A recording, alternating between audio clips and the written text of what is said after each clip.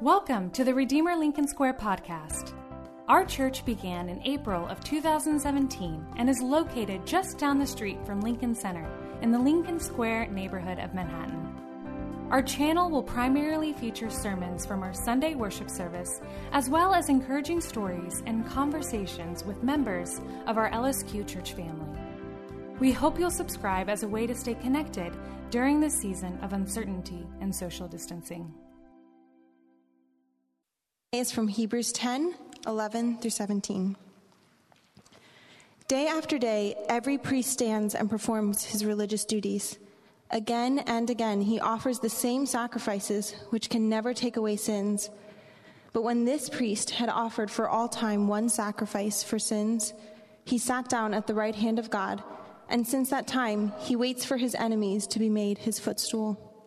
For by one sacrifice, he has made perfect forever those who are being made holy. The Holy Spirit also testifies to us about this. First he says, "This is the covenant I will make with them after that time, says the Lord. I will put my laws in their hearts, and I will write them on their minds." Then he adds, "Their sins and lawless acts I will remember no more." Amen.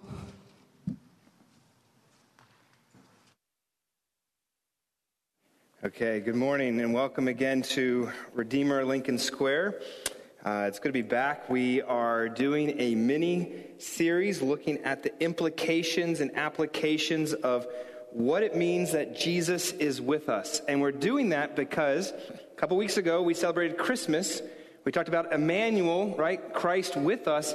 But no offense, what does that mean? What is the tangible reality of God being with us in the person of Christ? Why should we even care? And I think our text today that we've picked is trying to say, for Christ to be with us, there's something about his priestly office. There's something about how he saves through sacrifice.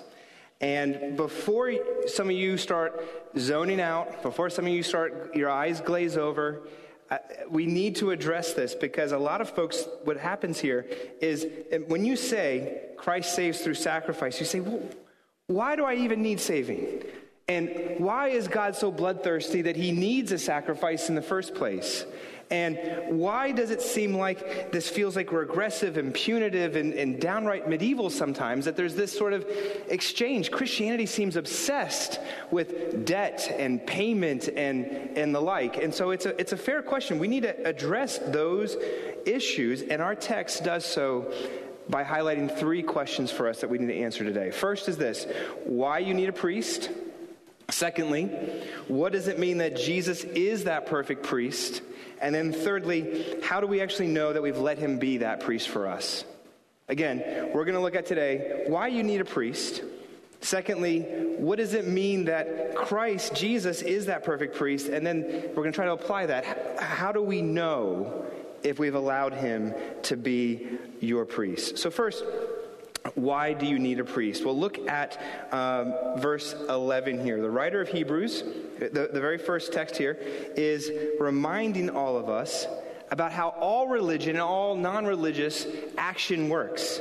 It's all the same. He says, you do your duties. Look at verse 11. Day after day, every priest stands and performs his religious duties. Again and again, he offers the same sacrifices.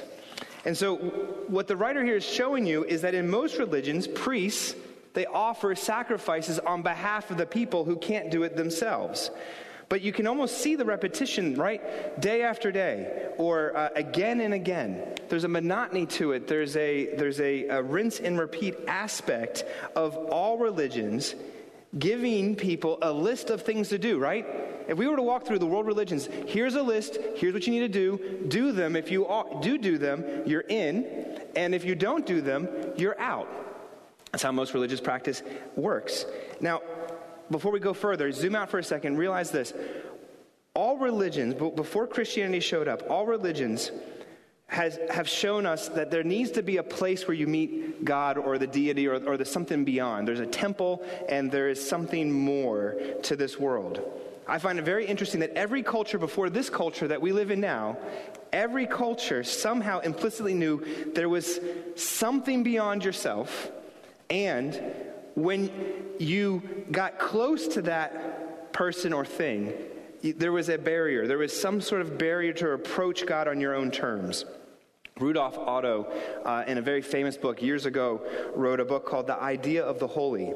And what he does is he sees a pattern in all religions and all civilizations that somehow when people got close to the divine, they didn't have warm, fuzzy feelings. There was always a sense of dread when they got close to the divine. And he wanted to know, why was that? I think the answer is, if you're a child and you're small, when you get close to somebody really tall, it's only then do you realize how small you are. When you get close to the perfect, right, something so beautiful, so wonderful, whether it's a person, place, or thing, when you get close to perfection, it's in that moment that you start seeing and feeling and recognizing your imperfections. In the same way, when you get close to the infinite, that's when you start feeling the most finite. And I think that's why religions had priests to intercede on behalf of the people and make sacrifices.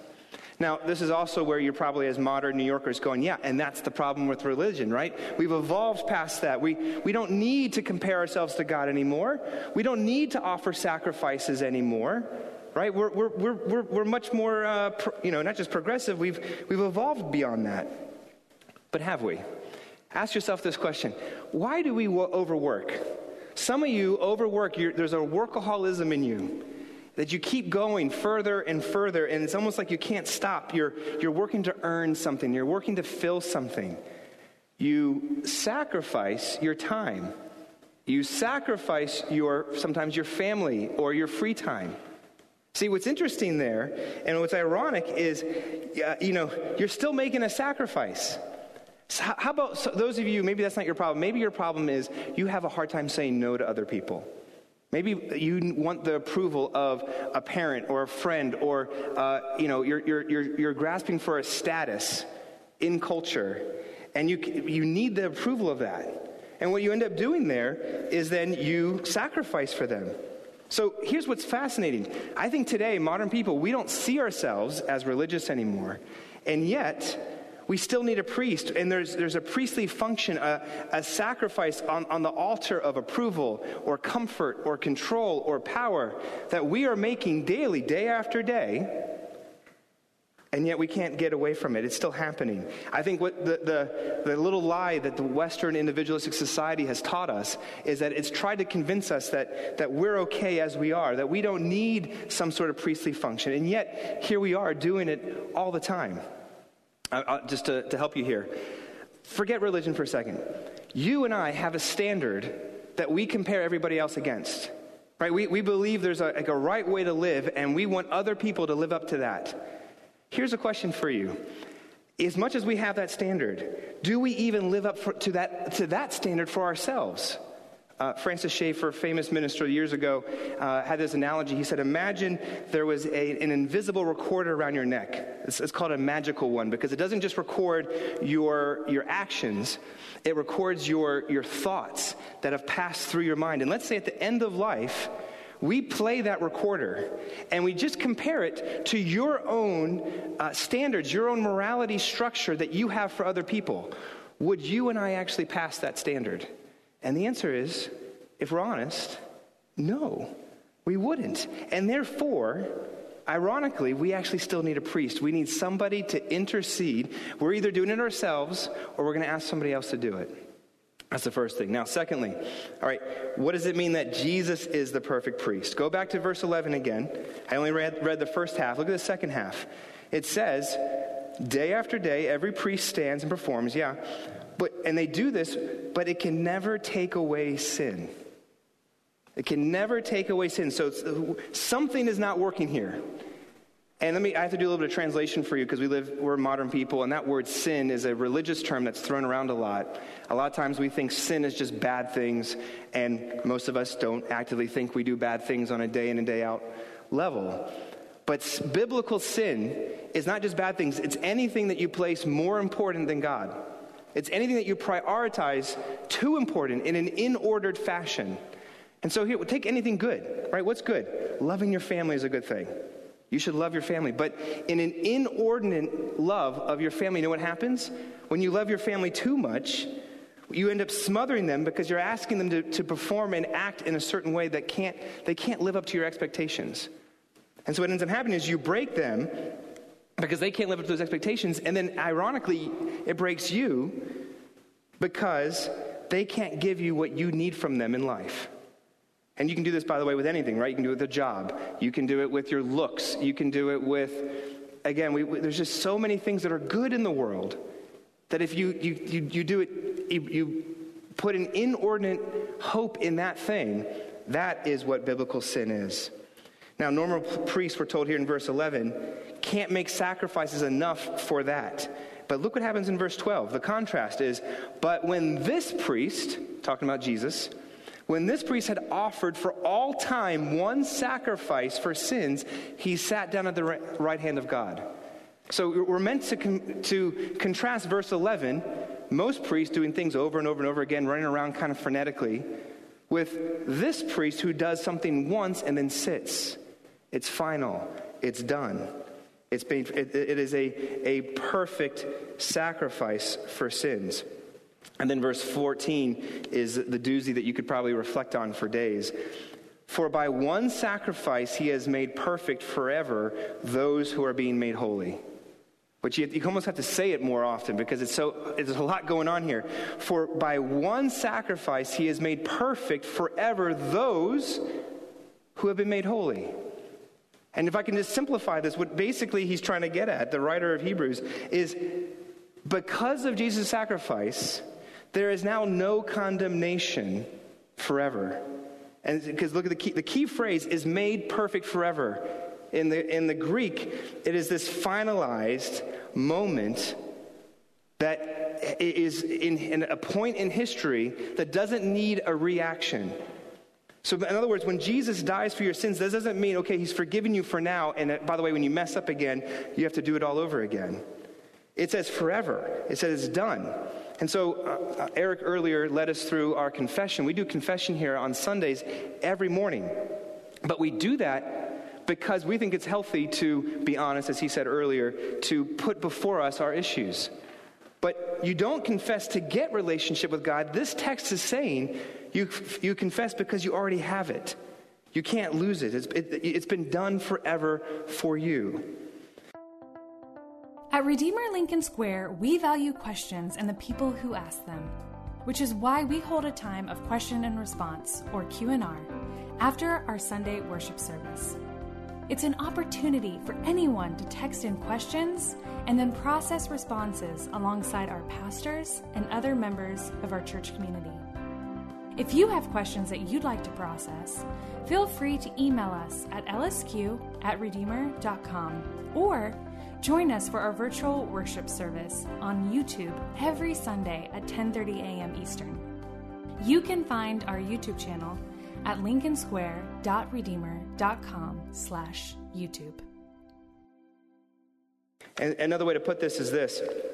If Jesus has paid for your sins on the cross, right, that's what Christian tradition has taught us, that means now you can't be condemned for your sins. It would actually be unfair for God to extract payment from Jesus and then try to do it again from you. You can't have two payments for the same debt. Which is why Romans 8, I think, puts it even more starkly for us, right? There is now no condemnation for those who are in Christ Jesus.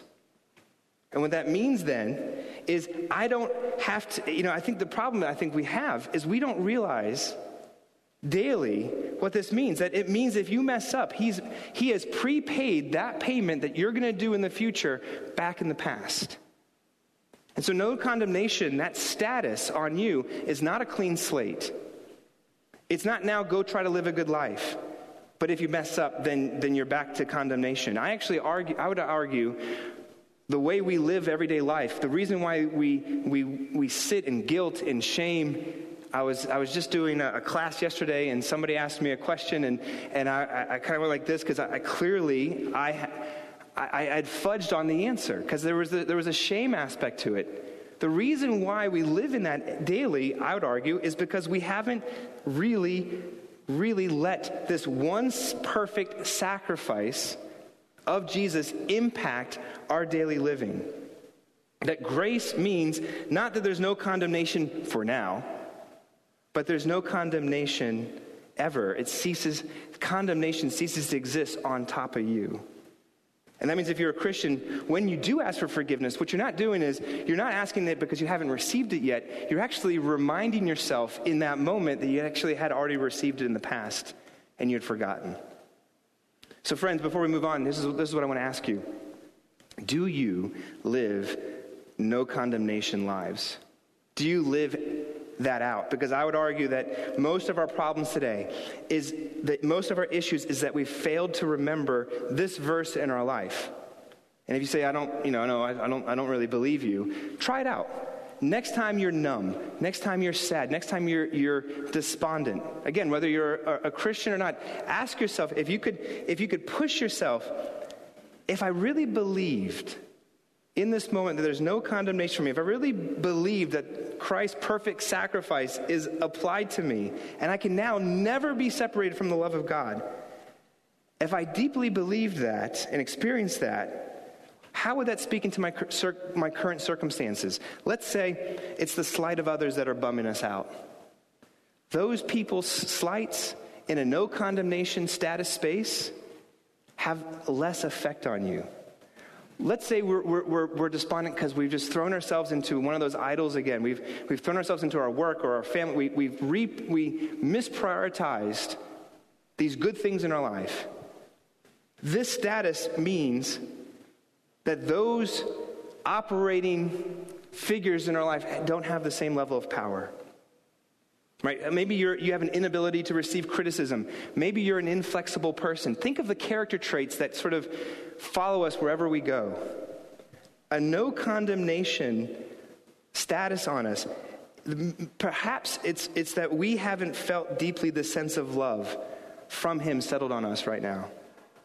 I really want to try to not gloss over this. Some of you in the past couple of years, you've been very, very deeply hurt by friends, family, loved ones, culture as a whole. I don't know if it's your race or your class or your gender. There's been a lot of us that we felt manipulated and hurt by others. And that hurt is real. But I would say the healing begins when you don't let those pronouncements have the last say on your identity.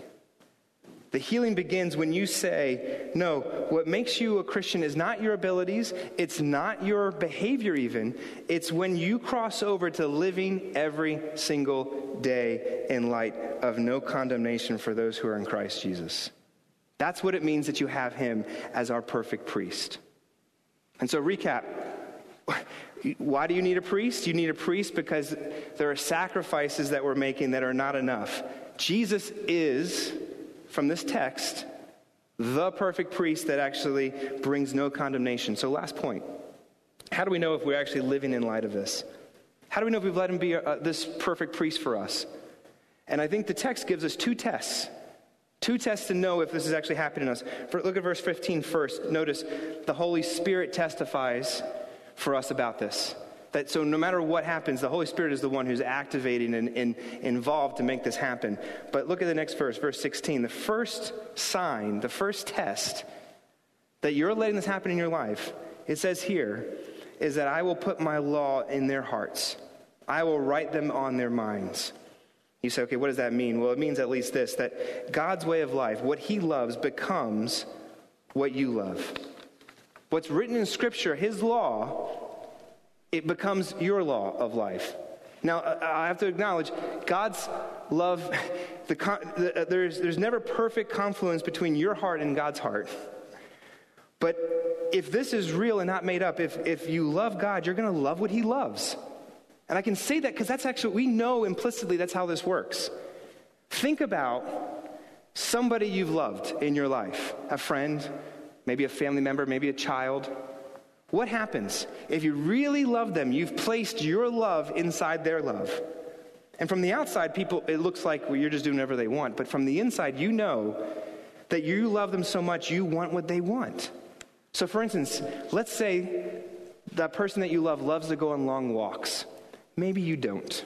Maybe you're a homebody. You don't really like to go on long walks. What are you going to do? What's going to happen is you're going to love them. You don't have to go on a long walk. You really don't. But you're going to want to. because you're going to want to be with them in the space that they love. That's what I'm talking about. And so what happens is this changes duty into choice. This changes mere ceremony. Okay, I have to do this because I know God loves it. No, I know this is actually part of who he is, and I want to be part of that. So it takes fake adherence and turns it into true pleasure. And that is what it means to obey the law. The law, not on your heart as I have to, but the law on your heart because I want to. And that's why it's so hard when you talk about obedience and law. I would actually argue that the way it looks to you is love and care and relationship. That's what it looks like. And that's why when somebody says to me, hey, I'm a Christian, I just don't feel God's love, usually the first question I ask them is, well, do you love what they love? Do you love what God loves, as is written in the scriptures? And often they'll say, well, I haven't really done that. And I said, well, let's start. Let's do it together. Let's walk through this, because that's how we'll know this is actually written on our hearts. Here's the problem, and let me try to translate this for you. Every day we wake up, I think Eric said it earlier, church is only for about an hour, hour and a half on a Sunday. But every day, 24/7, you know what's being told to you from our culture? Don't love what God's heart, don't love his heart, love your own heart. Look within and follow your heart. The problem with that is tyrants and dictators have followed their hearts. It hasn't worked out. You shouldn't always follow your heart. My kids, they roll their eyes at me because every cartoon we watch, every movie, every story that you see, essentially at the end of the day says, you know what, if you just look within and get into your true self, then you'll be okay. Problem is when your true self wants things that bring, de-flourishing to other individuals. And so in other words, you shouldn't always follow your heart because your heart can lead you astray. But if you followed his heart, if you allow the scriptures to speak to you and you're placing his love as your love, that would change things. Recently, I've had a couple conversations with folks who have told me, they said, hey, Michael, I'm deconstructing my faith. I'd like to come and talk to you. And I think there's a range there. But in this particular case, these cases, they were essentially saying, I don't believe anymore. And what they were saying is that the brokenness of the church and how it's hurt me and affected me, I can't believe this anymore. And I was really trying to be sensitive to them and acknowledge their hurt and cry with them through this. But at the end, I said to them, I asked them this question. I said, but was there any love of God that you actually had that could stand despite what others have done? I pushed them. I said, where in your heart and your mind where have you really been affected by his love? And to be honest, they struggle with that. And I wasn't trying to nullify their pain. What I was trying to do, though, was trying to push them, where is your identity really at? And I'd ask the same thing for you. If somebody says to you, are you a Christian? And if your answer is, I'm trying, that's not Christianity. Christianity it's not just I'm trying. That shows that you don't know what it means to be a Christian. Verse 11 says, you can't bring sacrifices. Being a Christian is living in light of Jesus' sacrifice. It means allowing for the moment on the cross when Jesus says, it is finished. Being a Christian is not just going, that's interesting. That's a general principle. It's finished. No, it is finished means you apply that to yourself, and it means there's no more striving. It's done. And to the degree that you and I own that as our place in life, to that degree will we be able to pick up the scriptures and realize that law is written on our hearts. Now, second last test, that we get to know how we know if we've let him be our true priest. Go back to the text again. The next verse, that's 16. Then he adds, verse 17. This is all, by the way, when Scripture does this where it looks like it's truncated and it's smaller, it's quoting Jeremiah 31. Then he adds, their sins and lawless acts I will remember no more. What the Hebrew writer is trying to say here is, if you really applied God's nature to yourself, if you make the anthem of your life this phrase, that I will remember their sins no more, it means Christians should be living in light of God's non-remembrance, which is, by the way, a fascinating, amazing statement, because nothing is ever missed by God. But what's happening in this phrase is a striking statement, is he's saying, I'm going to cease to recognize, I'm going to treat you as if you've never actually sinned. Now notice, he's not saying that it hasn't happened, that the brokenness that you've done hasn't affected others. It clearly has, and he had to come and die and pay for it. But what he's saying is, I'm not going to see you through that lens. It's like the old hymn that says, well may the accuser roar of sins that I have done. I know them all, the thousands more, Jehovah knoweth none. It's a great old hymn. Well may the accuser roar of sins that I have done. I know them all, the thousands more. Jehovah knoweth none. That changes everything. Whoever comes after you now, whatever they can throw in your face to try to condemn you, the accuser himself, Satan, all he can do is roar. So what more can the world actually throw at you that you can't handle? It's just going to be sins that my Savior, my Savior remembers no more. I think that's the essence for all change. If you want to be able to have transformation, that has to be your calling card. That has to be almost your full resume.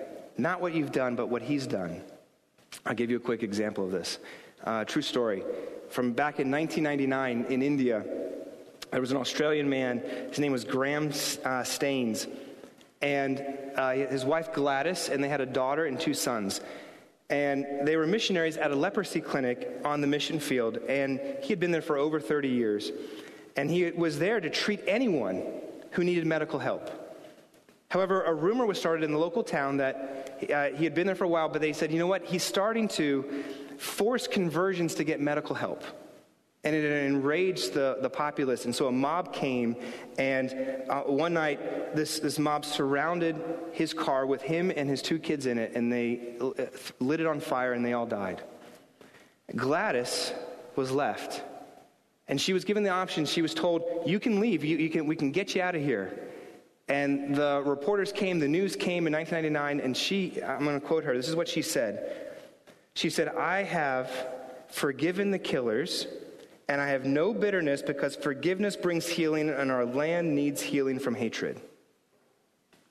This is the night of the killing. But you're like, you haven't even had time to process it, but the minute she's like, I'm not leaving, and I forgive those who did this. Now, I can't imagine what she went through. I can't imagine what it was like to live the rest of her life without her husband and her 2 sons. But I'll tell you this, Christianity is no just behavior modification. Christianity is no just, I believe in God, Jesus as a principle, as an example. No, this is an active power in her life. The only way she could have, on the night that this went down, to respond that way, is she had to know at some level in her heart that there was no condemnation towards her, so she could actually apply there's no condemnation towards other people, even the killers. Now, hear me out. I'm not saying you don't care about justice. In fact, the judicial system did play itself out, and it worked. But if she had not have done that, without forgiveness, she would have potentially gone off and done vengeance instead. But because she stayed, that transformation in her turned out to transform the rest of the community. She became pretty locally famous. She won awards for her medical work, and it led to more human flourishing, which actually led to more justice being done than if she hadn't forgiven in the first place. That's transformation. So ask yourself, has this transformation happened to you? And where has it happened to you? Because I don't believe it's enough just to say, well, I was raised as a Christian, or I don't believe it's just enough to say, well, I'm a good person and I try to be a good person here and there.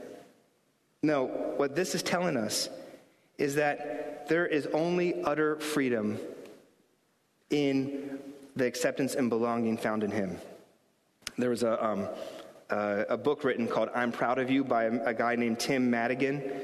And Tim Madigan writes this book talking about how he used to be a journalist, and he was given an assignment to go and interview Fred Rogers, Mr. Rogers from the PBS, children's programming, the Icon. And this is back in 1995. He reached out to Fred Rogers and said, hey, I got to write this puff piece. Let's talk. But it turned into a wonderful friendship, Where eventually Tim starts talking about all the issues he's had with the death of a sibling, the fact that he never got the love and approval of his father, and how those wounds affected him, and he walked around with those wounds.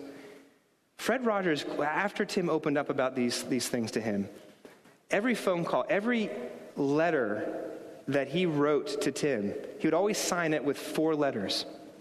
IPOY. I'm proud of you. And he ends up writing this book about it because he says, these were the words that I was desperate to hear.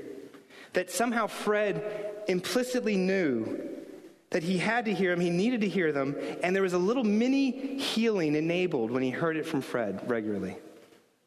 How much more could there be healing in our lives, friends, if all the broken relationships that we have with our siblings, with our parents, all the times that we never heard what we needed to hear?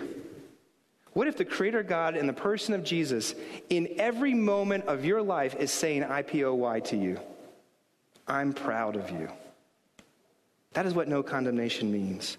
Jesus is the better priest than all the other priests. He's the better sacrifice than all the other sacrifices. You can't do enough, but he did. You won't, but he will.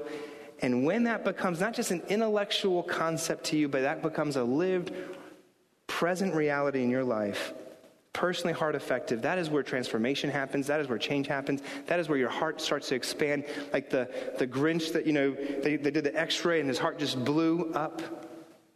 That's what lets that happen. This church could be a resource church that could help not just those in this church, but out in the city. If we're not needing just to grab possessions for us, but we can give possessions, here's what happens.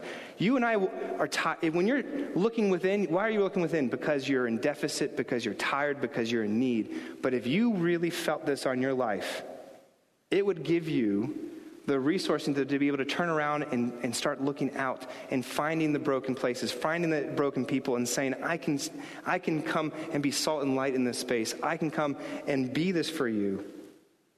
And that means then the gospel is not live a good life and try to be like Jesus. Please don't hear me say that. I'm not telling you to do that.